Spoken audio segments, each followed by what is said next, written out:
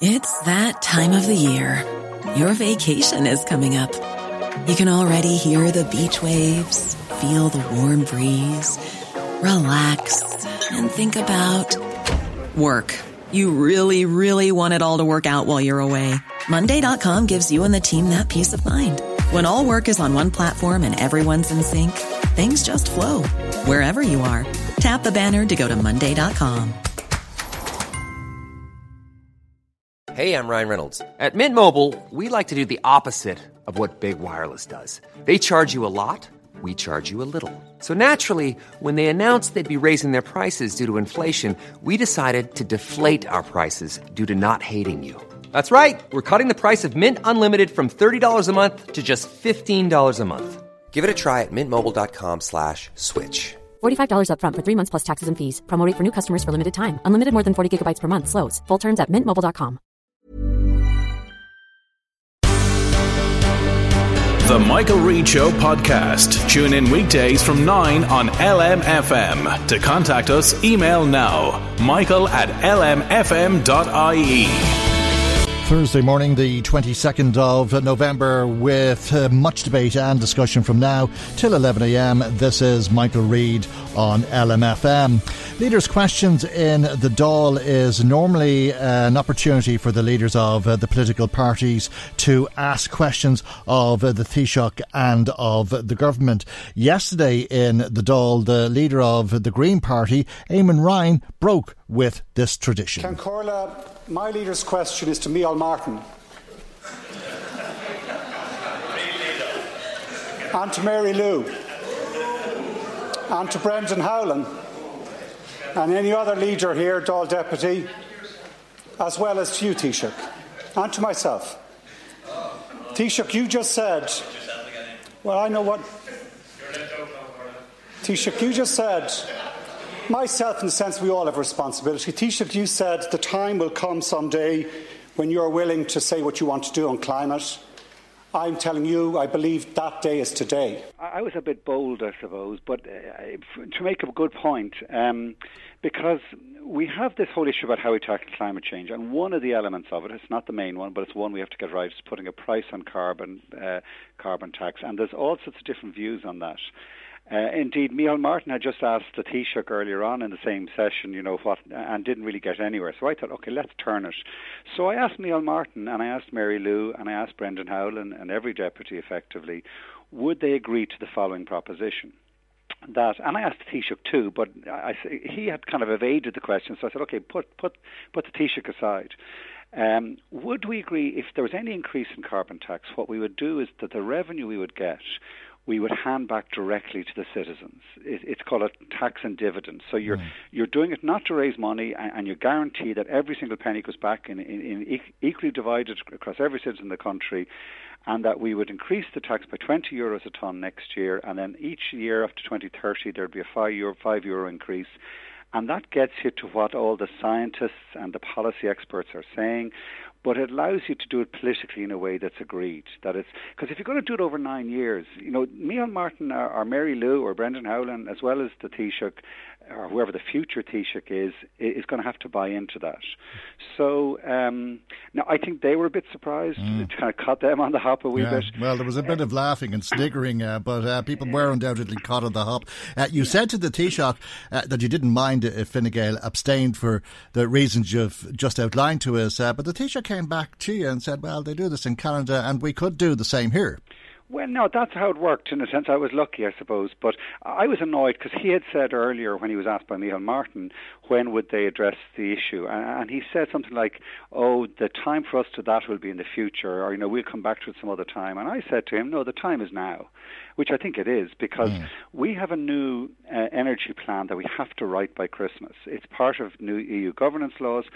And if you don't know what you're going to do in the price of carbon, and you're not doing anything else, which the government isn't, you're not getting off even to first base. And we have to start acting in this area. We have to start leading and not just trying to evade responsibilities. So your idea, though, is do your bit for the environment or be taxed, and that tax will go back to the people who do something for the environment. No, I think, to be honest, we need to move on from just blaming individuals and pointing the finger at them and making them feel guilty and making them feel shamed. The way this is designed is it gives a signal in every day, in every market, that, carbon does count and you put a price on it. But you don't see that, or you're not making a moral choice every morning, or we're not shaming people who don't. But that the revenue we raise from that, no matter what you do, like if you're an angel or a devil, it doesn't matter. The money will go back to the citizens, and in that way you get over what's been kind of people are nervous about is public reaction against this. Well, this is a way that you give the signal for us to start cutting away from the use of carbon, but you don't have people with the sense, God, they're taking every penny out of my pocket. In fact, you're getting a check back. Now, what that will tend to do is it'll go to those maybe on lower incomes more than higher, because this is the detail, and perhaps the devil is in the detail, because the Taoiseach said, yes, we're willing to raise carbon taxes and give it back to the people. You had suggested that would be done by way of giving money back in social welfare or in taxes, or perhaps a check in the post for people who aren't in that sort of a relationship with the state. But I'm not sure that's what the Taoiseach meant, was it? No, I think it was in the end. Was it? Yeah, the way it worked yesterday, he came round and it was unusual, and I was glad he did. He said, "Okay, we'll agree to that." Effectively. So it does put the ball back in Fianna Fáil, Sinn Féin, Labour's court. I think they will row in behind it. I think that's one element of what we need to do out of the way. It's only one element. We've got a massive change to make, and we need to make it easy for people to cut out the carbon. We need to have a whole range of programs about retrofitting buildings, promoting electric vehicles, getting people cycling, proper public transport, and so on. But at least if we can get this bit sorted, you can put that out of the way for the next 10 years, and you concentrate on the big things we need to do, which is making it easier, making investment decisions that actually help people cut the carbon out. So it was interesting politically yesterday. It ain't a done deal yet, but it's a long way there, and I was glad.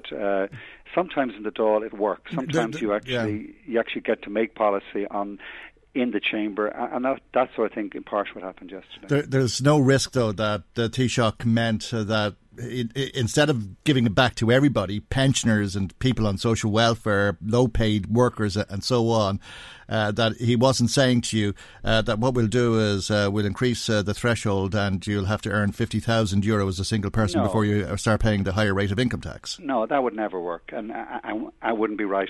I'm on a climate action committee which is looking at this whole issue.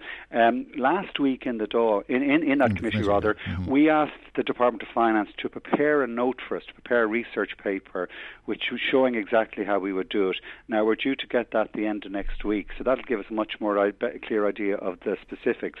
But no, this has to be fair. We need a just transition to this low carbon future, and if anything, we need to favour those who are in greatest fuel poverty, who are in most need, because they're the ones you really have to protect in any process. So it can't be that just for the well-to-do. It has to be particularly... Well, that's your view, and perhaps it'll be the advice that you'll get from the Secretary-General, who you told the Dáil will report back to you on the 30th of this month, so that you can prepare a report on the steps forward in terms of tackling our carbon emissions in this country. But are you fearful that the Taoiseach's idea of giving it back to the people is by making the rich richer? No, well, that won't be agreed. That won't happen, and he won't get consensus in that. So, and it's just not going to work. So that won't apply. I'm confident we will get it along the lines that I'm suggesting, and that by doing it that way, I think should be possible to get all-party agreement. This Dáil is a strange Dáil. Like, a lot of people are kind of pulling their hair out. It's very weak in some ways. But in some things, actually, when you work collectively, when you work collaboratively, it can work. I think it's worked on Brexit. Like, the fact that we've had a common position, you'd heard it last night in the debate about Brexit, pretty much everyone has agreed. That has strengthened our hand in those whole talks. It's been a whole of Irish politics agreement against a divided UK. That's one example. There are other examples. I think while maybe people have very different views on the repeal referendum, the fact that it was done in a kind of proper way with the committee, looking in real detail, proper time given to it. Sometimes a Dáil like the one we have at the moment, where there isn't a majority to one party, where you do forces people to kind of work collaboratively. Actually, I think sometimes it works, and that's what we want to do in the climate agenda, is kind of bring everyone together. Let's be good at this. Let's make the leap we need to make. So instead of giving it with one hand and taking it back with the other, you're suggesting that the government takes it with one hand and gives it back with the other. That's increase carbon taxes but give it back to the people. Does that mean that people will get back as much as has been suggested? People would have seen the headlines yesterday based on the ESRI research that this could be €1,500 per person, $3,000 per family. I think that ESRI research was a bit mad. It was saying that if we keep going where we're going, in other words, if we're not making the investment decisions in favour of public transport, smarter farming, forestry, renewable energy, if we do nothing, and if we wanted to meet our targets, that's what we'd have to do. But that's not going to happen. So I don't think those sort of levels of tax should ever or would ever be introduced. But I think it does point the finger at the government in this, in that actually they're not doing the other things we need to do, and that's what we need to start focusing on now, particularly in terms of how we retrofit our homes, because that's the most efficient economic way, and there are the most benefits in terms of having a really warm, comfortable home, health benefits and so on. So the ESRI research was based on, we'll do nothing except a carbon tax, how much would it cost? And they came up with those huge figures. I don't think it'll be that much. I think it might be initially a couple of €100 a year. Okay. But, that's still better to get in the post than not getting it. And you're talking about retrofitting homes, putting in insulation, that sort of thing, so that people spend less on heating, but their heating may cost more. Probably a fiver on a bag of coal, 2 or 3 cents on a litre of petrol or diesel, as the case may be. And people will say, well, why is it that we have to pay for it? Or farmers will say, look, we need to farm and we can't stop our cattle from belching or the emissions that come from fertiliser or whatever the case may be. And why is it not the big players in this problem that have to pay the price? Industry, for example, and transport, the planes, the trains and the automobiles. Well, they will too. One of the reasons why we do have to act, and there's a whole variety of reasons. One is the moral imperative, and also that there's a better economy coming if you act. But the third and one of the other reasons, we've entered this agreement as part of the European Union, as part of the Paris Climate Agreement, that we will cut our emissions by 30% in the next 12 years. Now, if we don't do it, there's a way out we can kind of half use, which is pay other countries money, and they would invest in their public transport, they would invest in making their buildings more energy efficient, and they would make energy savings from that, and we would take the emissions reductions that they bring and put it onto our account. But the craziness of that is that they're actually improving their transport system, they're improving their homes. All we're getting is the accounting trick, as it were, to say that we're doing our bit. But that doesn't make sense. It makes far more sense for us to improve our housing stock, build public transport. And I think in farming, you mentioned farming there, it's not as if the current farming model is working for Irish farmers. They're not getting paid well under the current system. They're at the tail end of the whole market system. All the powers with the retailers and with the processors and the big PLCs, the big companies. So I'm saying, and increasingly what I'm finding, Irish farmers are coming to us and saying, do you know what? You're right, actually. If going green in agriculture does make sense, because if you can get a better price, and if we can design the common agricultural policy system where you're paying farmers for storing carbon, you're paying farmers for looking after the water quality in our land, you're paying farmers for looking after nature, protecting biodiversity, which we also need to do, I think for them this is a better future. Now, it's not easy change. It's not it's going to take a long time, but doing nothing and just sticking where we are, status quo, is not the clever way to go in my mind. Eamon Ryan is the leader of the Green Party. He was speaking to me before we came on air.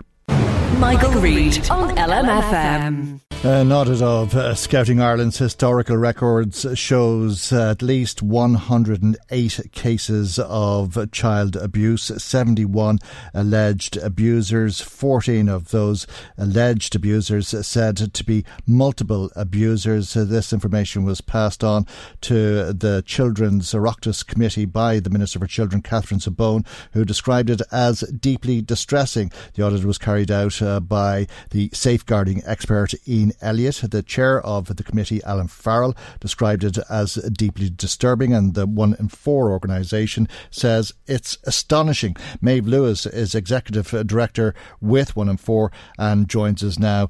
It certainly is, given that this audit is only half complete as such. Good morning, Michael.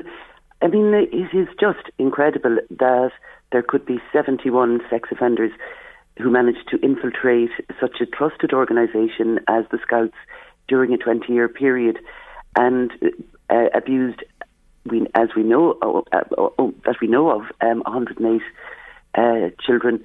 I mean, I suppose this highlights the tactics used by sex offenders in that they will often put themselves in positions where they do have access to children and use a position of trust, trusted by their families, trusted by the child, to then move on and abuse them.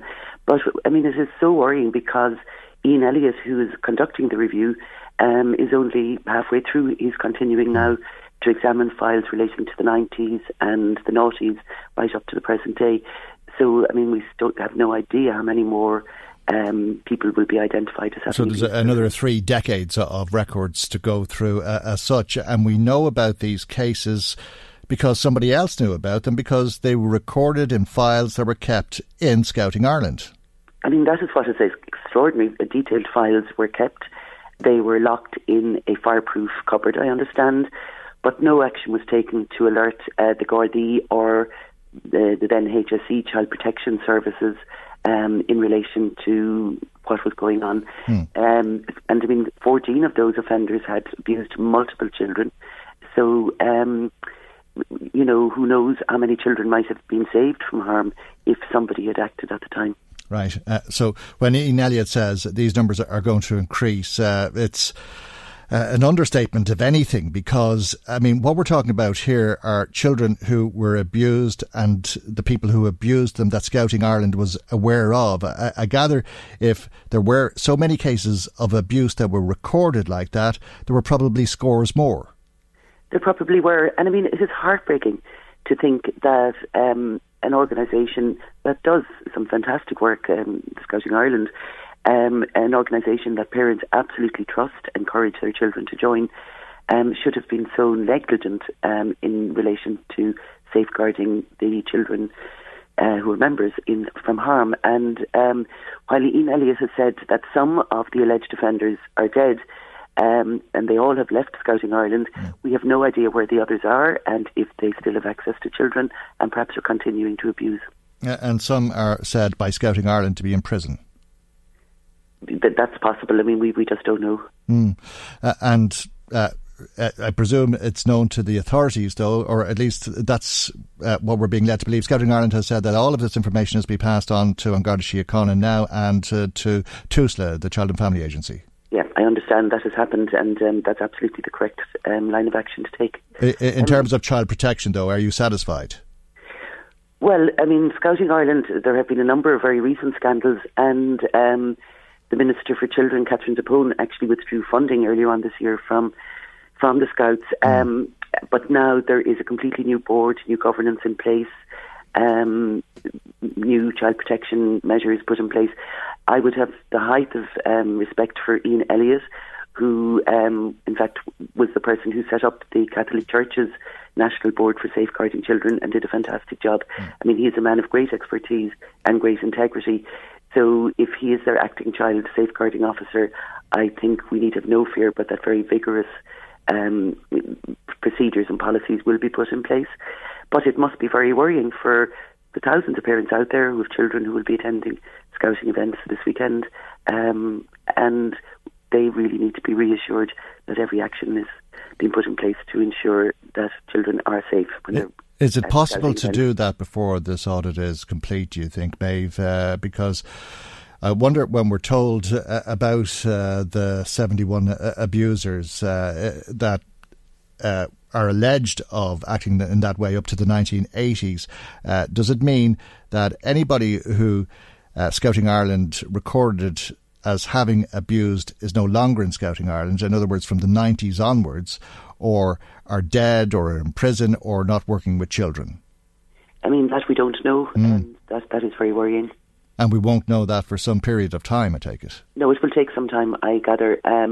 Now, I heard Ian Elliott yesterday and Scouting Ireland calling for extra resources to be made available to his team so that this review can be expedited. And, I mean, I would certainly support a call for resources to be put in place to do that.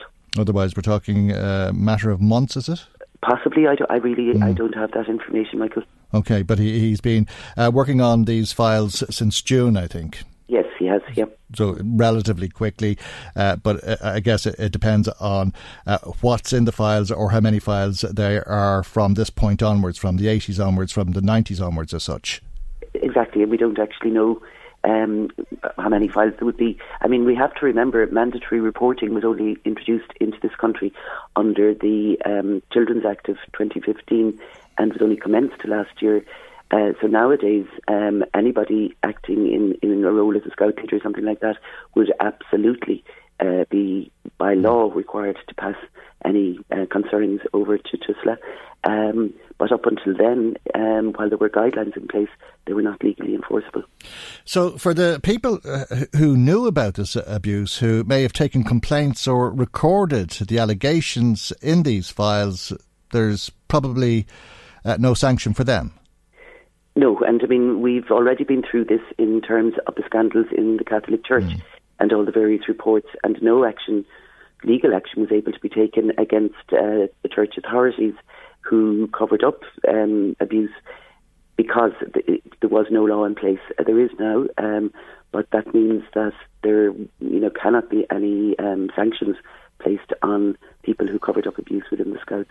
We have some understanding, as difficult as it is to understand, as to what the thinking was in the Catholic Church, and by all accounts it was to protect the church as the number one priority, and if that meant that children suffered as a result, or other children were left in a situation where they were at risk, so be it. We heard of things like mental reservation, where priests were allowed not to tell the truth by forgetting to finish off sentences as such. We heard of bishops moving bishops and sending priests for treatment and that sort of thing, and that it was a different time and so on. And they were the type of arguments that were put forward to a large degree. There was a different time, people didn't understand.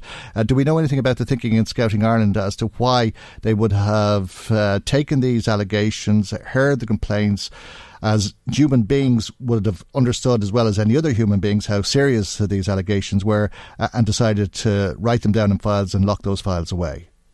Look, I really have no idea what people must have been thinking. I mean, it was a different time. There wasn't the awareness of the extent of child sexual abuse.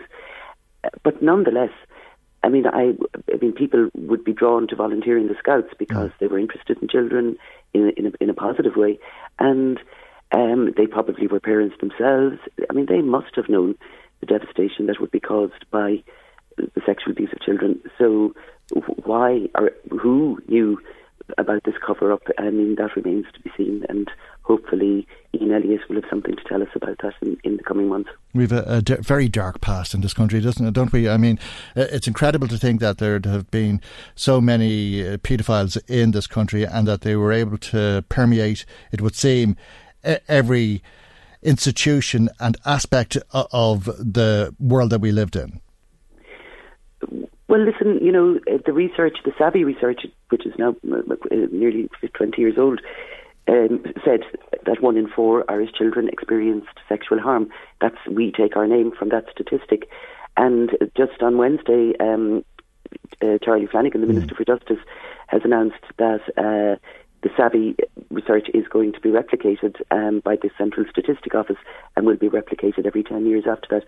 And that is enormously welcome news, because it will give us the data to know if all the changes in legislation and attitudes and so on in the past decade have helped to reduce the incidence of child sexual abuse in this country. Until we have that data, we don't know if what we've been doing has been effective. But I mean, my sense is that people, parents, family members, are much more aware now of the dangers of sexual abuse. The problem is that paedophiles are people who are often very charming, very trusted, and know how to get access to children by there are many children who are abused in their own families, but then who are abused by trusted friends of families, neighbours and so on, where parents have no idea that they're placing their children in harm's way. And it is often very hard for members of the public to believe or to accept that the person who abused their children, whom, maybe a long-time friend or somebody, is actually a child sexual offender. People find it very hard to get their heads around that. And they've been quite good at taking up positions of trust, whether that's been in the priesthood, the clergy, or as a scout leader with sometimes unrestricted access to children, as the case may be. A lot of the abuse that happened in Scouting Ireland, it would appear, happened on camping trips. We're hearing about some of the children abused and some of the abusers. It's generally expected that those numbers will increase, and that a lot of the children who were abused, if this is the scale of the amount of children that were recorded to have alleged abuse, that number will increase dramatically. And there's probably people listening to us today, given how big an organisation Scouting Ireland is, that were abused at some stage. It's a most difficult situation for them if they've been carrying this around for a very long time. It is, and I was very glad to hear Ian Elliott in front of the Oireachtas Committee yesterday making the point that we can focus on the numbers if we like, but this is about actual human beings who have carried the pain and the distress of what happened to them as children right through their adult lives. I do commend Scouting Ireland, because I understand they have made provision that anybody who comes forward will be offered support and counselling, and that's important. I think we also have to remember that this is going to trigger memories for people who were abused in other contexts.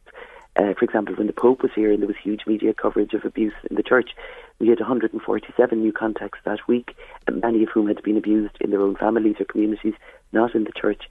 And the problem is that organisations like 1 in 4, the Rape Crisis Centres, the National Counselling Service, are all working under tremendously long waiting lists because we're all under-resourced. So that when somebody does take the big step of reaching out and asking for help, very often they have to wait for a long period of time before that help can be offered, and that is a national disgrace. And you've closed your waiting list, haven't you? Our waiting list is closed at the moment, and we hope to open it before Christmas, but it has got to a point where people were waiting for nearly a year for an appointment, and we decided we just would have to take that step.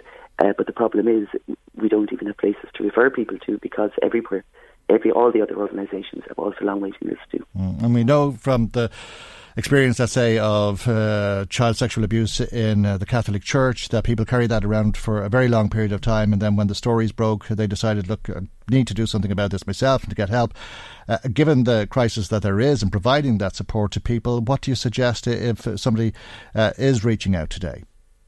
Well, I would urge them to make contact with any of the organisations, including 1 in 4. At least they'll be able to speak to somebody on the phone. And I suppose one of the things that happens in situations like this, I would suspect that there are probably people listening to you this morning, Michael, who were abused in the Scouts, but who thought they were the only one, and who now realise that they're not. That in itself helps to remove some of the shame that many people carry about the sexual abuse experience, and that can be very helpful. So it is really positive that the story is broken, and that it will give people the opportunity to reach out for help. But for anybody abused within the Scouts, I would suggest they contact Scouting Ireland, who have promised to provide resources for counselling for anybody who is affected. All right, OK. And we'll just mention to people that your number is a Dublin number 016624070. And thank you indeed for joining us this morning. Maeve Lewis is Executive Director with 1 in 4. Michael Reid on LMFM. The clock is ticking down to the Christmas recess, and there's pressure on politicians to get the legislation necessary passed before then in order for abortion to be available by January. Let's talk about this with independent TD for Meath West, Peadar Tóibín. Obviously this is an issue of great importance to you, but it looks as though this may run over. Yeah, first of all, Kate O'Connell, who would be, I suppose, a pro-choice TD, stated when she discussed this legislation that she felt it was important to develop it correctly and to make sure that it didn't have a situation where tragedies were created in the future. And she said, listen, if it takes a month or two to get the legislation right and make sure it's done properly, well, then that's what should happen. And typically a piece of legislation like this, like if I was to legalise, for example, or make a change in the legislation on hedge cutting, you would have about 2 years consultation with the people who are involved in those particular areas. And yet the government carried out no consultation whatsoever with doctors, nurses, midwives, pharmacists and other healthcare workers. And that's actually, it's that kind of mismanagement that Simon Harris is used to with regards to health service that's actually leading to all of these questions and difficulties arising in this piece of legislation. And it's interesting that the chaos we see in the health service is now starting to become visible with Simon Harris's abortion law as well. The majority of doctors, 2/3 of doctors, said they're not going to actually provide the service. And about a quarter of doctors say that they don't want to be forced to arrange the service, because under the legislation as it stands, a doctor must either provide the service or arrange for the service to be carried out. Now, the legislation states quite clearly that this is a law that seeks to end the life of the unborn child. So if I arrange... Okay, but that's implementing the law if it's passed, and we can come back to that in a moment. Let's pretend we're talking about hedge cutting rather than abortion, just to take the emotion or your personal views out of the conversation. Do you believe that this can be passed before Christmas? Well, there's nothing stopping it in being passed before Christmas if the government obviously allots the necessary time for it to be discussed. There's only really 2 more stages for the legislation to be carried out, and one of those stages actually happens in the space of a couple of hours. There's one final large stage, and that large stage is called report stage, and it's where TDs are asked to bring amendments to the legislation to improve the legislation. And there's so many amendments that they're trying to streamline them so that instead of 3 TDs proposing the same thing in a different way, there'll be one proposed amendment. Yeah, so most of the amendments are actually pro-choice amendments or pro-abortion amendments. They're not actually from the... So there'll only be about 10% of the amendments which will actually come from pro-life amendments. And most of those pro-life amendments won't seek to really change the law with regard to access, but just to, let's say, provide pain relief for the unborn child in the case of a late-term abortion, or medical care for a baby who has survived an abortion but is seriously injured, or to ban abortion in the case of disability or gender. You know, in Britain, for example, the Labour Party is looking to ban gender selection abortion. But in this country, under the current legislation being supported by Fianna Fáil, Fine Gael, Sinn Féin and Labour, you know, both disability and gender selection abortion will be available. And also, you know, freedom of conscience. And freedom of conscience is the big sticking point in this. I've spoken to obstetricians, and they have told me the hospitals, 3 separate hospitals around the country, that the staff have said they're refusing to get involved in surgical abortions in the future. And the government is going around talking to these people for the first time about surgical abortions in their hospitals, and still hoping to get the service up and running in a month's time. But the problem is the amount of amendments, isn't it, rather than the context of what's being proposed, because you can kind of guess the way the majority of TDs will vote, but it's getting through them, and if there's the time to get through them before Christmas, and it's been suggested that even if there's late night sittings, there may not be enough time. The problem is, Michael, if you want to get this legislation passed fast, the problem is you have a lot of TDs who can't help themselves but talk forever.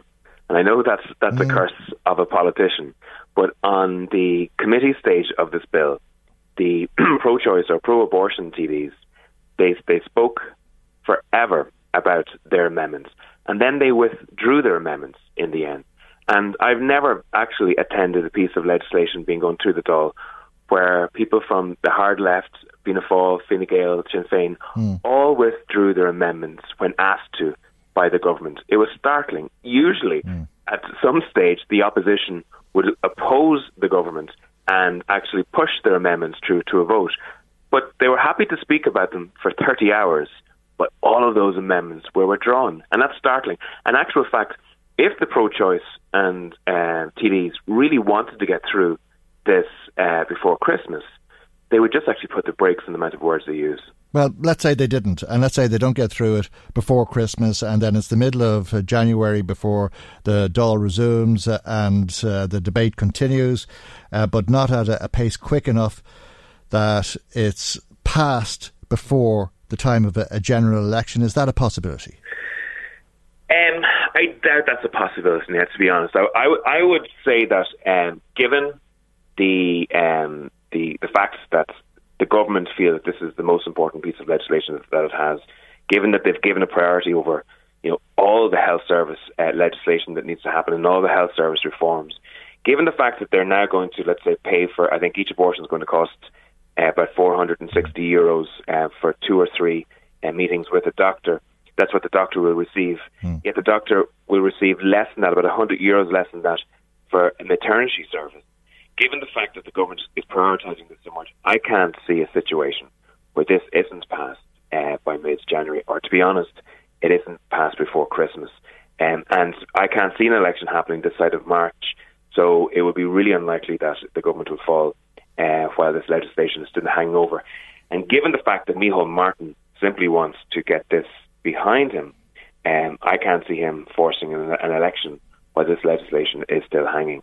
The key issue here, though, is, and this is where the government have made a dog's dinner of it, is that right across the country, the people that are asking to carry out the abortions don't want to carry out the abortion.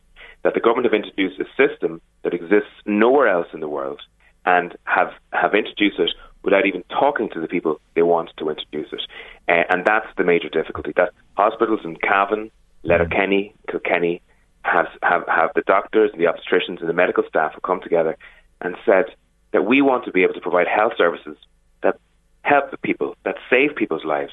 We don't want to be involved in deaths that are actually preventable, and we don't want to be involved in causing those particular deaths. Okay, well, and that's the difficulty that Simon Harris has. We'll come back to those issues, I imagine, in the early part of 2019, if, as you say, the legislation is passed before that. But we leave that for the moment, and thank you indeed for joining us this morning. Independent TD for Meath West, Peadar Tóibín.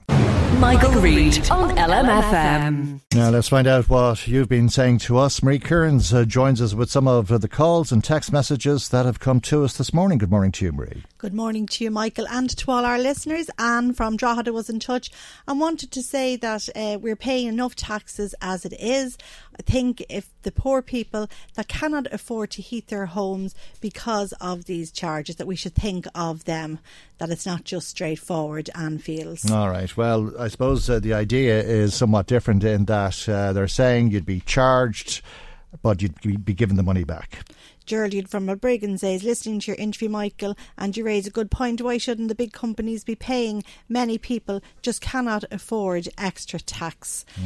Margaret also contacted us, and she says that everyone was expecting the carbon tax increase in the budget, but that didn't materialise. Despite people expecting it. And she says, does that not show you where the government stands in relation to climate change? It's clearly not a priority. Well, yeah, they have the farming lobby to contend with apart from anybody else. Tommy was listening to the interview with Eamon Ryan, and he was disgusted to hear the level of jeering and sneering that was aimed at Deputy Ryan by the Taoiseach and other TDs in the Dáil in the snippet that you played. He feels that the rudeness and disrespect was astonishing, and they sounded like, quote, bratty children. Yeah, I don't know. I think they were amused, and I think Eamon Ryan probably revelled in it, to be honest, because it was an unusual thing. As I was saying at the outset, usually what happens at leaders' questions is the leaders of the opposition parties ask the leader of the main government party, Fine Gael, the Taoiseach, questions, or his representative, usually another minister. So it's leaders asking the government questions. When Eamon Ryan came out and said he wanted to ask questions of the opposition, so they were somewhat amused, and with good cause, I'd imagine. Anyway, Tommy adds that manners cost nothing, and even if you don't agree with somebody's argument, you should at least have the manners to let them make it uninterrupted. Okay, yeah, well, he did. He got plenty of time. Sean, does anyone wonder about the change in the weather here in Ireland?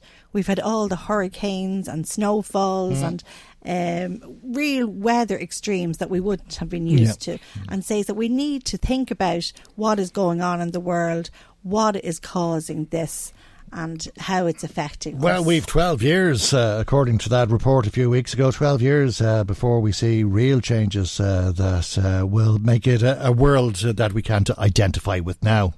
Debbie thinks that we need better transport systems in order to cut down on carbon emissions.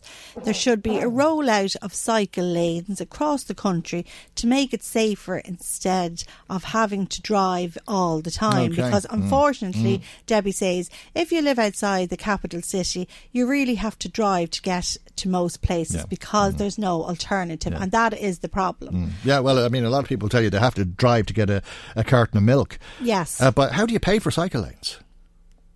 Tax. Okay, yeah. Well, how do we pay for anything? Well, that's true, yeah. But they don't build themselves. That's the No, point they don't build themselves. But anyway, that's the point she was making. Yep. Moving on then to the Scouts. Declan phoned in regarding the alleged abuse in Scouting Ireland and says that we probably shouldn't be surprised over the historical abuse that went on, considering what went on at the same time in other organisations in Ireland, including the church. Unfortunately, he says, we lived at a time when there was so much hidden, and thankfully things have changed since then. Well, let's hope that they have, because I think we're only at the beginning of what. If you thought the only way to get a more defined jawline with natural-looking results was through surgery, think again. Juvederm Volux XC is a non-surgical injectable gel filler that improves moderate to severe loss of jawline definition and can help you achieve natural-looking results with little downtime. Even better, this improved definition lasts up to 1 year with optimal treatment. No maintenance required. Improve jawline definition for a smooth, sculpted look with Juvederm Volux XC. For important safety information and to find a licensed specialist, visit Juvederm.com. That's JUVEDERM.com. Not for people with severe allergic reactions, allergies to lidocaine, or the proteins used in Juvederm. Common side effects include injection site redness, swelling, pain, tenderness, firmness, lumps, bumps, bruising, discoloration, or itching. There's a risk of unintentional injection into a blood vessel, which can cause vision abnormalities, blindness, stroke, temporary scabs, or scarring. Talk to a licensed specialist to find out if it's right for you. When you make decisions for your company, you look for the no-brainers. And if you have a lot of mailing to do, Stamps.com is the ultimate no-brainer. It streamlines your processes to make your business more efficient, which makes you less busy. Mail checks, invoices, legal documents, and everything you need to keep your business running with Stamps.com. Seamlessly connect with every major marketplace and shopping cart.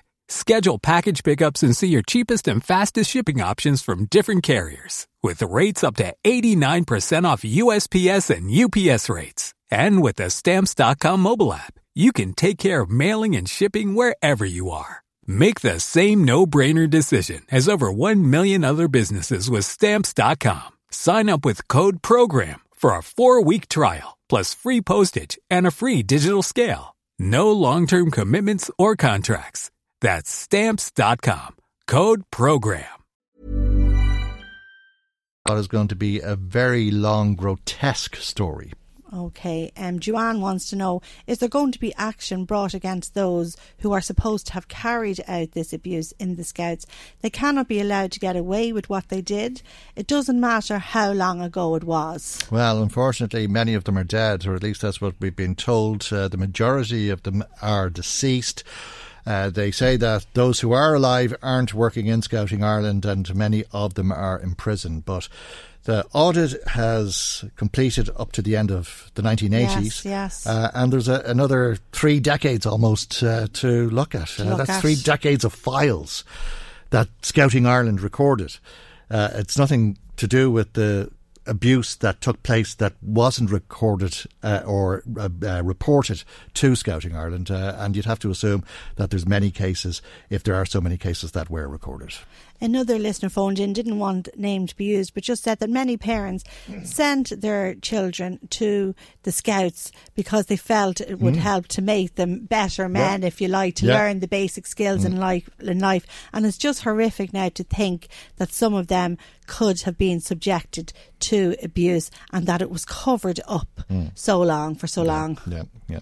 So there's a lot of, I suppose, hurt out there over that, Michael. And as you say, we're going to hear more about it. Oh, yeah. Well, I have to conclude. I mean, I can only guess, but I can only imagine that we're only seeing the tip of the iceberg here, that this is going to be a very long and detailed story.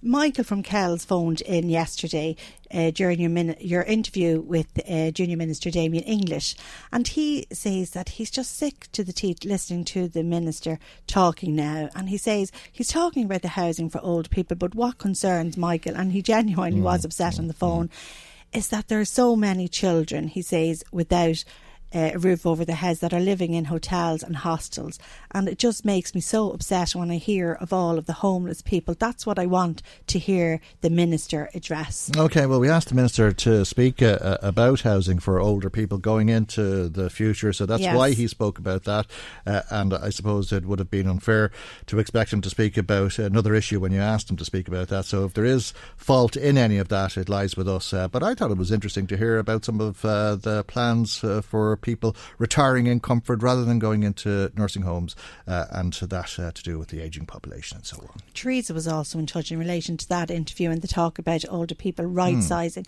and she is not happy with the way she feels older people are being treated. She says, why should the elderly be expected to give up our homes that we bought with our husbands and reared our families in? It's the government's fault what is going on at the moment in relation to the crisis. We weren't the cause of the crisis, and I just think it's really, really upsetting that people should expect us to give up our homes of maybe 40 or 50 years. Well, it is, if that is happening, and I think there are some people who are making suggestions along those lines. But I don't think that was what the Minister was suggesting, and what he was talking about was making it possible for people to make choices, and that if they decided to move into one of these retirement villages, that's what they decided. Not that they were forced to do it, but that they decided to do it rather than go into a nursing home, for example, because I think that would be an option a lot of people would prefer to have. Seamus phoned in relation to this possible referendum on the protection, I suppose, of the water services from being privatised, and just was interested in the interview yesterday, and just said that do you not find it a bit amusing that the Taoiseach and Fine Gael have done a U-turn really in relation to this, and it just shows you the power of the people, because maybe after all they did listen to what people have been saying, because last year the Taoiseach was adamant that there wouldn't be a referendum. Yeah, that's true. Yeah, maybe it is.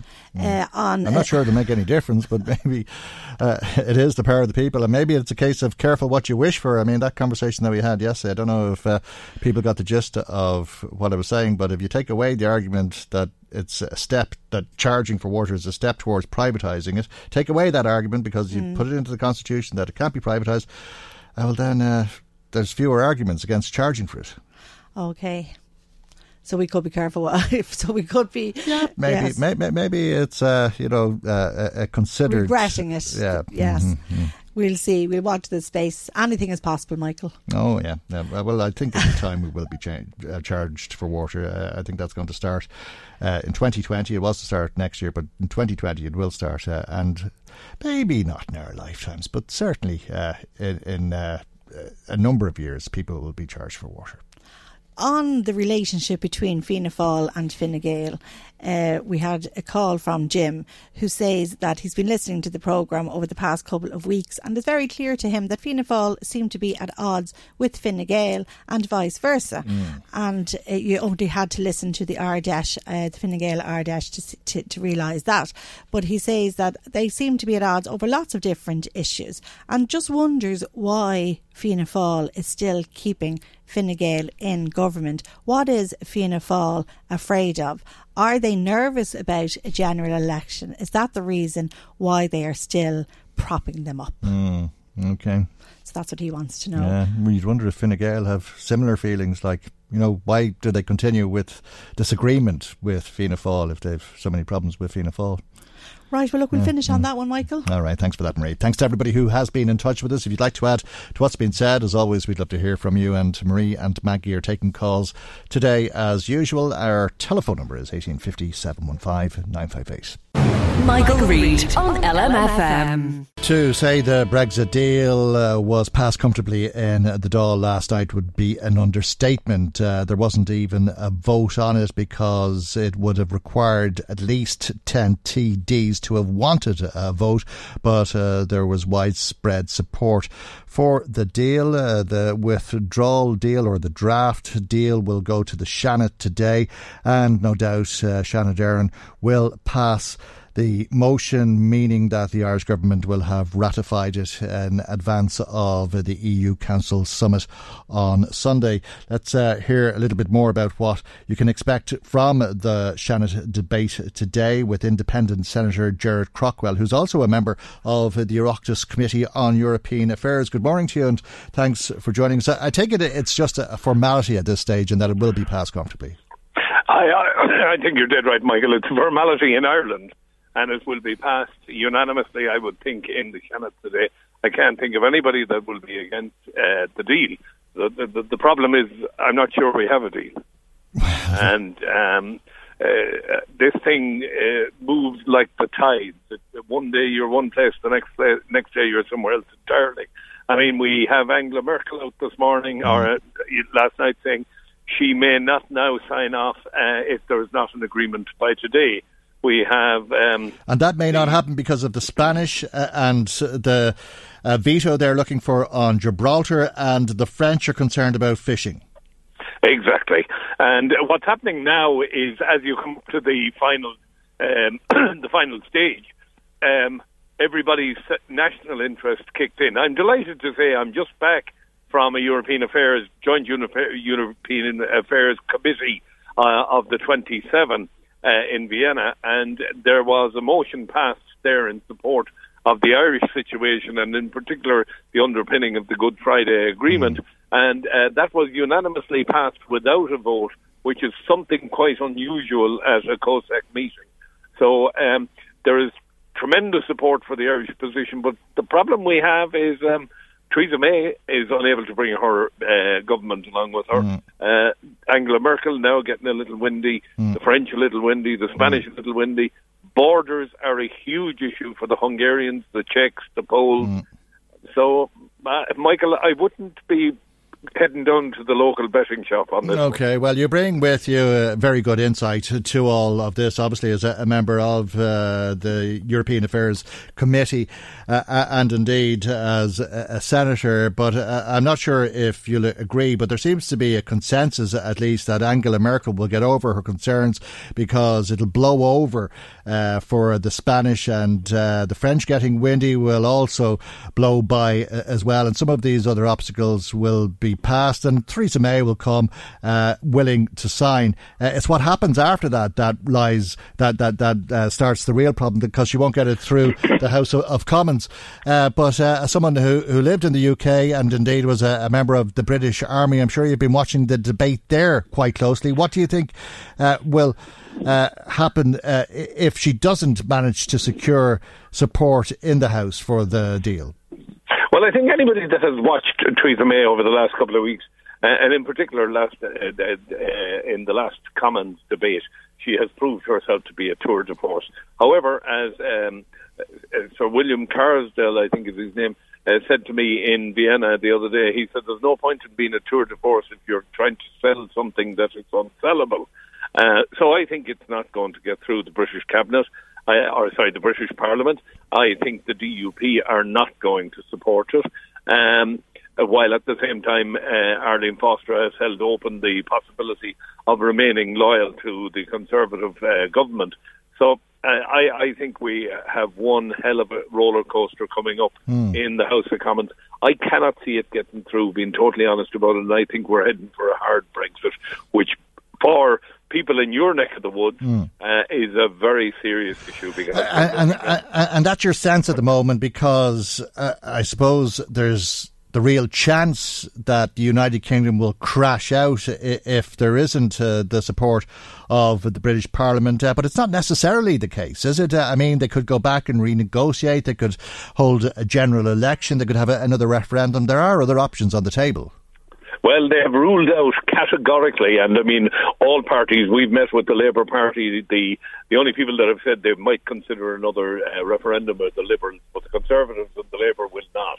So the referendum is out of the question. I think you hit on something that is possible, though, and that is a general election, and that one or other party would have, as part of its manifesto, the support for remaining in Europe. Now, that would be an excellent scenario, because I think that they would actually get the majority in the next government. The problem is, I just cannot see the methodology that's going to bring us to that. It's quite difficult to bring down a British government given their fixed term status. So we're in a sort of a no man's land at the moment. It is really, really worrying. And what is clear is the agreement requires that there would be some customs checks between goods travelling from Northern Ireland to the UK mainland. And that is repugnant to the DUP. And it is rather sad that such a small party grouping are managing to speak for such a large population in the north of Ireland. But are you really suggesting that if politicians say they won't do something, that means they won't do it? In this particular case, that's a really interesting point, Michael. Yeah. In this particular case, I think the DUP will not sign off on this agreement. No, but what about a referendum? I mean, would you really discount the idea of a referendum? Having listened to some of the peers over the last few days at COSAC, I'm convinced that a referendum, we listened to both sides. We listened to the Remainers and the Brexiteers, and both sides were adamant that there would not be another referendum. There's a touch of let's make Britain great again about all of this. Yeah, well, it's worrying in the extreme. Mrs. May has surprised people because she's making her way home, but is to return to Brussels again on Saturday to look at the future relationship agreement, which is the agreement which follows the withdrawal agreement, without trying to confuse people too much. But is there any scope for optimism in that unscheduled meeting that she's to have? I think what Theresa May is going to do, and I base this on some small bit of inside information I've been given, not 100% accurate, but I'm inclined to believe it, and that is that she will sign the deal, and she will come back to her Parliament and say, right, I've signed the deal, now you guys ratify it. And that's then putting it up to them. And let's be honest about it, Michael, if the 48 had signed the 1922 to the committee, she would now be facing a challenge of no confidence. I don't believe there's 48 there that will support her, and I would love somebody to tell me who could take over the party were she to be deposed. Well, there's plenty who could. I think the more pertinent question is who would want to. Once again, Michael, you're spot on, so you are. Absolutely. Nobody wants it. And there are some who would believe that there are 48 MPs who have sent in one of these letters to the 1922 committee, but there is also a clause with those letters that they decide the time that they detonated, and I think detonating the letter is the expression that they use in terms of invoking it, if you like, and they're waiting for the right time, so that might happen early next week. Yeah, my understanding is, again, from some of the people I spoke to in Vienna, my understanding is that a number of the letters that were submitted were subsequently withdrawn. And they were withdrawn on the basis that we may again trigger the letter, but as of right now, it's withdrawn and can't be counted as one of the 48. So, I mean, look, have you ever seen, Lord Boswell made the point in Vienna, in his entire political history, and he's been around a long, long time, he said he has never seen a British government so much in disarray, so divided in itself. So I think that's the problem. I think the one thing that was really, really obvious at our recent European meeting was the collegiality and the solidarity amongst all of the 27. I was quite taken aback. I have to compliment our public servants. The politicians always take the bows, but I'll tell you, our foreign affairs people have done an enormous job in getting the Brexit issue for Ireland on every table in every country in the 27. It's all very well for Leo Varadkar, for myself, for any one of us to take the bows and say, oh, we did so much, or we did this, or we did that. Our ambassadors and their staff are to be congratulated. They did a tremendous job. But the British gamble, the gamble Theresa May is hoping will work, indeed, undoubtedly her officials and ambassadors will hope will work as well, is that she'll go back to Parliament with this take it or leave it scenario, take this terrible situation, which we all agree is terrible and far from satisfactory and so on, or face Armageddon. And you mentioned the DUP. There is the chances they're not that the DUP will U-turn on this or find a way of U-turning on it because they don't seem to have the support of their constituency, with the farmers in Northern Ireland coming out in favour of the deal, the business community across the board coming out in favour of the deal, and the argument being put up to them that you're rejecting take your cake and eat it proposition as well. You're dead right. The big problem for the DUP is the constituencies that support Brexit are not the people who bring income into Northern Ireland. They're not the people who, if you want, drive their economy. It's a very, very small minority that are Brexiteers, if you want to call them that, in the north of Ireland. And I think the gun is going to be put very much metaphorically to Arlene Foster's head, and I think Arlene is going to find the formula of words.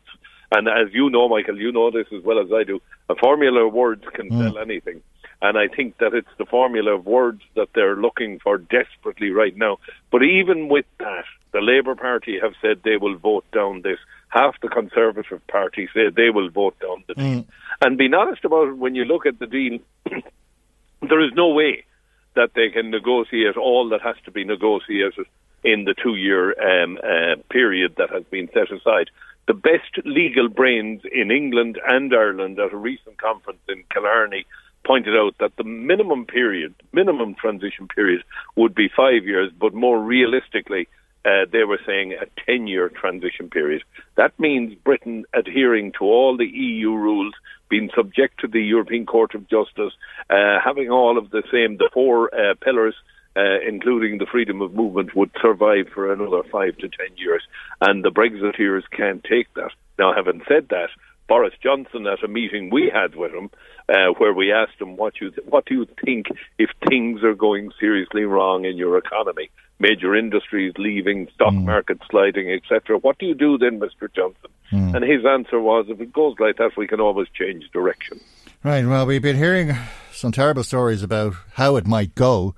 And in terms of how it might go in Northern Ireland, apart from the obstacles to trade and the cost of all of this, indeed the restriction on the movement of people that is a possibility as a result of all of this, we've been hearing things like problems for the electricity market, and that they might have to bring in electricity generators from Great Britain so that there would be power available to people in Northern Ireland, that the army might have to stop runs on petrol stations because of shortages in fuel supply, that there be customs checks and customs posts, and that might lead to attacks on those posts, and then they would have to be policed, and that might lead to attacks on those who are policing it and a return to the Troubles and so on. And nobody on this island wants to see a situation like that or anything to do with any of those matters. And in the worst case scenario that this is crash out of the European Union for Northern Ireland and a return to a hard border on this island, do you think that would make the argument for a border poll? No, the border poll, no, I don't. I don't believe that Ireland is yet ready for a border poll. I fully understand. I'm a member of the Good Friday Committee as well, and I fully understand that the Good Friday Agreement allows for a border poll where you have 50% plus one. That is sufficient to, if you want to do away with the border, do away with the north of Ireland and its allegiance to the UK. But 6 months after the situation, let's say next October, if they crash out in April, next October, if you can't get petrol or diesel in Newry and you've a generator in a canal to get power in other parts of the 6 counties, do you think people then might turn to the idea or look on the idea of a border poll more favourably? They may very well look on the idea, but the problem we have, Michael, is it's a tripartite issue. First and foremost, the people in the Republic would have to vote, the people in the North would have to vote, and we need the British government to trigger the actual border poll. Whether the British government would trigger it, I'm not too sure. And even if they were to, nobody has actually assessed the support for a border poll in the Republic. They have assessed it in the north of Ireland to a certain degree, and indeed I have met many unionists up there who are, put it this way, they see a certain inevitability of a border poll. But I think we've a long way to go to understand one another and to respect each other's traditions before we poke the bear with a stick. All right. Well, let's hope we never have to do that, literally, but there'll be undoubtedly a lot of interesting discussion in the Seanad when it looks at the draft withdrawal deal today. And thank you indeed for speaking to us in advance. That's Independent Senator Gerard Craughwell, who's also a member of the Oireachtas Committee on European Affairs. Michael Reid on LMFM. Now, 1 million people drink water from private supplies in this country, but how clean is the water and what risk are you at of drinking water that has been contaminated by E. coli, for example? Well, the EPA is concerned because they've found 51 supplies that have been contaminated, and they are more concerned about the number of schemes that are not being tested. Some 711 small water supplies do not be tested for E. coli. Let's talk about this with Seamus Sherlock, who's the Rural Development Chairman with the ICSA. Good morning to you and thanks for joining us. Good morning, Mike. Are you concerned about this? Yes, I suppose everybody in the country is concerned about this. I think it's something that, we have to look at, and I think it's time that maybe every water scheme is tested. As far as I know, even, Michael, people themselves can buy kits now in the chemist. I could be open to correction, but I'm led to believe that people can even buy a kit now to test for E. coli, and I think every family should do so, especially where they have children maybe and vulnerable people in the home. And should they expect it to be E. coli free, or would you expect that there be small amounts of E. coli in the water? Well, listen, I suppose that would be, something for the professional people to say. You'd be hopeful, of course, that it would be E. coli free, but unfortunately, it looks like there's always going to be a very small percentage.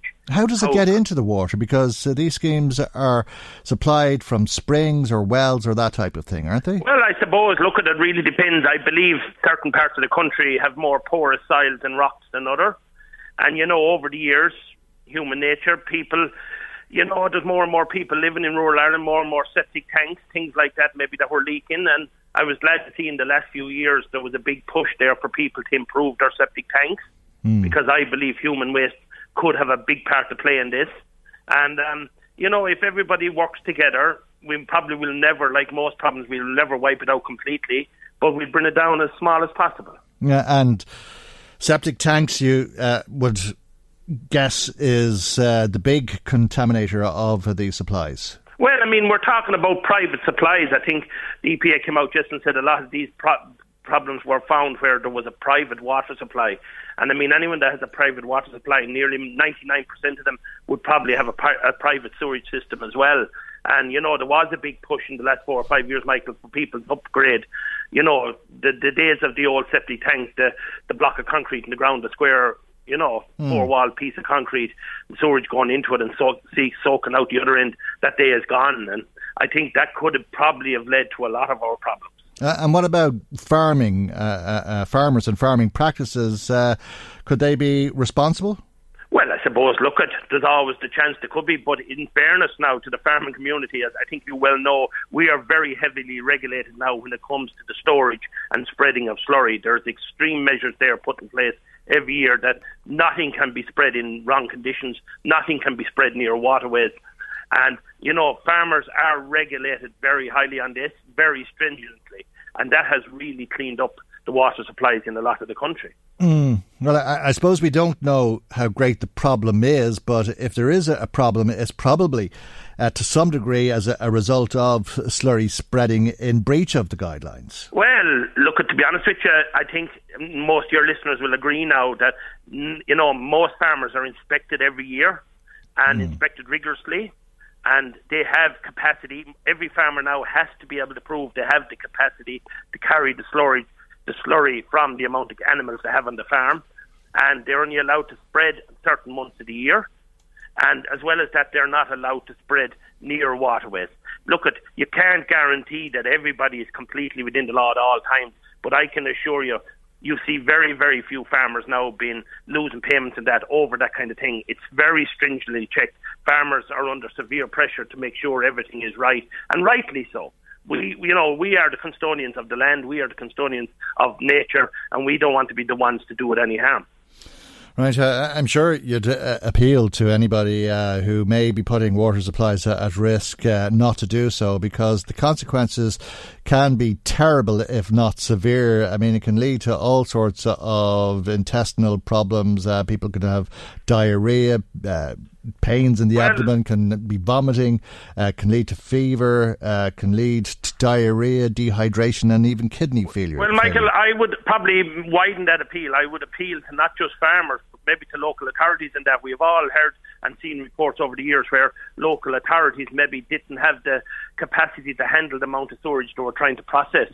And we'd have to ask the question, where did that extra storage go? Unfortunately, people would tell you it probably went down a river. So, it's not just the farming community that has to tighten their belt up here. I think local authorities, all those kind of things, everybody has to work together on this. I don't believe there's any blame game here for anybody. Everybody's doing their best they can. Okay, there does be mistakes made, but I can assure you farmers are very, very stringently regulated at the moment. So is the EPA mistaken in asking local authorities to police water supplies properly if you believe they're part of the problem? Well, listen, at the end of the day, they're right to ask them. But there's no reason, as I said to you already there, Michael, I don't believe in the blame game. It's probably not the local authorities' fault that they haven't got the funding to put the proper treatment storage plants in place. I know they are now. Towns grew up, as you know well, very quickly in counties like Meath and Louth. Towns grew up overnight like mushrooms, and it's nearly impossible to expect the local authority to be able to handle all that extra storage. But they are getting there. It's like the farming. It took time to get the slatted sheds up. It took time to get the extra storage up, but we're getting there. And now is the time that we must work together. No blame game. It's up to every authority to make sure that they're handling what storage is coming, through their treatment plant and handling it correctly. And it's up to the farmers to look after their end of the bargain as well. And I think, to be honest with you, I think most family farms that have a private water supply and hotels and that should get it tested maybe once or twice a year for their own sake, to make sure that, God forbid, something isn't leaking in. Because I was listening to a professional on one of the mainstream media yesterday, and he says, I could go, sewerage or anything like that could go down into the ground here, and it could get into a water supply. It could come up 20 miles away. Yeah. It could end up in a well 20 miles away. So it doesn't necessarily have to be a local person that's polluting it. It could be coming in streams underground. Seemingly Ireland is absolutely covered in streams underground. And, this thing could be going down here and coming up 30, 40 miles away. Okay, well, listen, to something completely different. The ICSA is to stage a protest on Monday outside an auctioneer's, I understand. Yes, and unfortunately it's a way of life now for many, many people. It's a crisis actually in rural Ireland at the moment, and including counties like Meath and Louth. I think there has been high-profile cases there in the last few weeks. Vulture funds are something that's been spoken about regularly now. Unfortunately, our financial institutions have sold a lot of loans to vulture funds, and in turn these vulture funds are putting these properties, family farms, homes, businesses up on a website called BidX1. They're an online auctioneering firm, and unfortunately, Michael, they seem to be trying to sell a lot of distressed property on these websites without even the owners of the property knowing it's up there. So I've decided, ICSA, we're going to do a protest outside the BidX1 offices in Waterloo Road, Dublin 4, on Monday from 12 to 1, just to highlight the hurt and pain that this is causing rural Ireland. And we have a motto on the day. Our stand is very simple: mediation, not confrontation. We want the banks and the to sit down with farmers, discuss their problems and restructure it, and not have it that there's going to be a standoff at People's Gate. And BidX1 will hold their next auction on the 12th of December and another auction then on the 13th of And unfortunately, December. as you well know from people even in your own listenership, farmers haven't even realised that their farms were up on it until someone rang and told them. Okay, there's a lot of properties that will be sold, it would seem, through these auctions, and a lot of them are not farming properties. I'm not sure how many of them were distressed properties or what the circumstances of them were. This happens to be an online site that you say the Vulture Funds deal with quite regularly, but they deal with all estate agents and auctioneers quite regularly. Are you putting a marker down to all estate agents and auctioneers in this country not to accept properties that have been given to them by Vulture Funds? Yes, Michael, we are putting down a marker here that no auctioneer or solicitor should deal with Vulture Funds that are trying to sell a distressed property unless every other avenue has been looked into. What we're looking for is mediation. Most of these families... Is that fair? Sorry? Is that fair? Yes, it is fair, because at the end of the day, businesses... These are auctioneers. They take business, or they take property from somebody who's selling it, Michael, and try to sell it on their behalf. It's not up to them to make a moral judgment on it. Well, I think it should be up to them, because at the end of the day, those family auctioneers run business around Ireland and have been used by farmers and businesses for years to sell property legitimately under goodwill. They have made a lot of money out of the farming sector by selling But these are perfectly legal transactions. Oh yes, but that doesn't mean they're morally proper. And as far as I'm concerned, you're asking auctioneers to make a moral judgment on property that is being offered to them. Yes, we are, because at the end of the day, those auctioneers... Well, you may place a picket outside every estate agents in the country. Well, at the end of the day, we're hoping we won't have to do that. But do you accept that's a fact of life? Yes. That every estate agent in the country is dealing with distressed properties? Yes, but at the end of the day, if estate agents would only handle property that was bona fide for sale, we have no problem with distressed property being sold But none of them are. That's what I'm saying to you. They all deal with distressed properties. Yes. But the thing about it is, whatever about an estate agent where you can go in and discuss it with them, an online auction is very difficult because there's no face there, there's nobody there. You just log in, you pay your money, you log in and you bid. You can actually buy a property from your own couch, sitting at home in front of the fire. And we believe this is wrong. It's putting huge mental and financial pressure on a lot of farmers. The amount of farmers, Michael, that's ringing me at the moment, stressed out. They cannot sleep at night. They're petrified. They want to deal it. They want to sit down and restructure their loans. They feel they're not getting the chance. And we're asking the auctioneers to give them that chance. You're protesting outside BidX1 on Monday evening. That's the Waterloo Monday Road. at 12 o'clock. All right. Thank you indeed for joining us this morning. Seamus Sherlock is the ICSA Rural Development Chairman. Michael Reid on LMFM. Fianna Fáil used its private members' time in the Dáil last night to table a motion calling for 24/7 home care packages. That's home care packages that would be available to people 7 days a week around the clock. It has the support of Third Age and indeed 24 other members of the Home Care Coalition group, which has been speaking about the issue and the concerns they have for older people going into the winter. And Dempsey is the communications manager and training facilitator with Third Age and joins us now. And I take it, Anne, there's an economic argument for this apart from anything else. Very much so. I mean, it's kind of no-brainer really, isn't it, Michael, that if we contrast the cost of keeping somebody in hospital, people, being admitted when they don't need to, people being kept in because there's nowhere to go home for them to go to or proper care, with the kind of add-on or supplementary or menu of choices that could help to keep somebody at home. There's much more flexibility around that, particularly as there's a family around to build in help with the shorter period. So it just makes such sense, as well as being better for the person's well-being, better for family, better for everybody. Yeah, well, it might be a no-brainer, but it gets confusing when it's not looked on as simply as that. Is that because the budgets are separate, that the hospital budgets are separate than to the budgets that are allocated to home care? I think it's sometimes short-termism. as we know from the figures, that the HSE is promising an additional 550 home care packages. So the HSE is very, very aware of the current need. But another assessment showed that, in fact, we need 6,200. There are 6,200 waiting for home care packages at the minute, and some of them are waiting years. And think of the cost of those people this winter. I mean, on Senior Line, we have people phoning us, particularly as autumn goes into winter, Michael. Clock goes back, saying, don't know how I'm going to manage this year. I'm only heating one room. I'm going to bed very early in the afternoon. All leading to poor eating, anxiety, depression. It in the long term, the bigger scheme of things, if we really took the bigger picture in a wider way, we would be making different decisions, I think. And how do you make these packages available through the night? Well, I think when Mary was talking about round the clock, it is a concept for perfection. It is an ideal situation.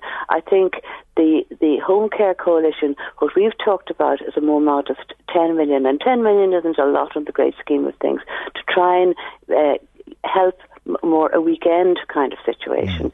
I mean, the phrase that Mary Butler used, which is very emotive but very, very true, because we know from the Senior Line also that people do go to bed on Friday evening and really try to manage to stay around bed and do very, very little until Monday morning, because there's nobody coming in to help them. Because quite often somebody will come in to help them get out of bed. So is it that they can't get out of bed on a Saturday?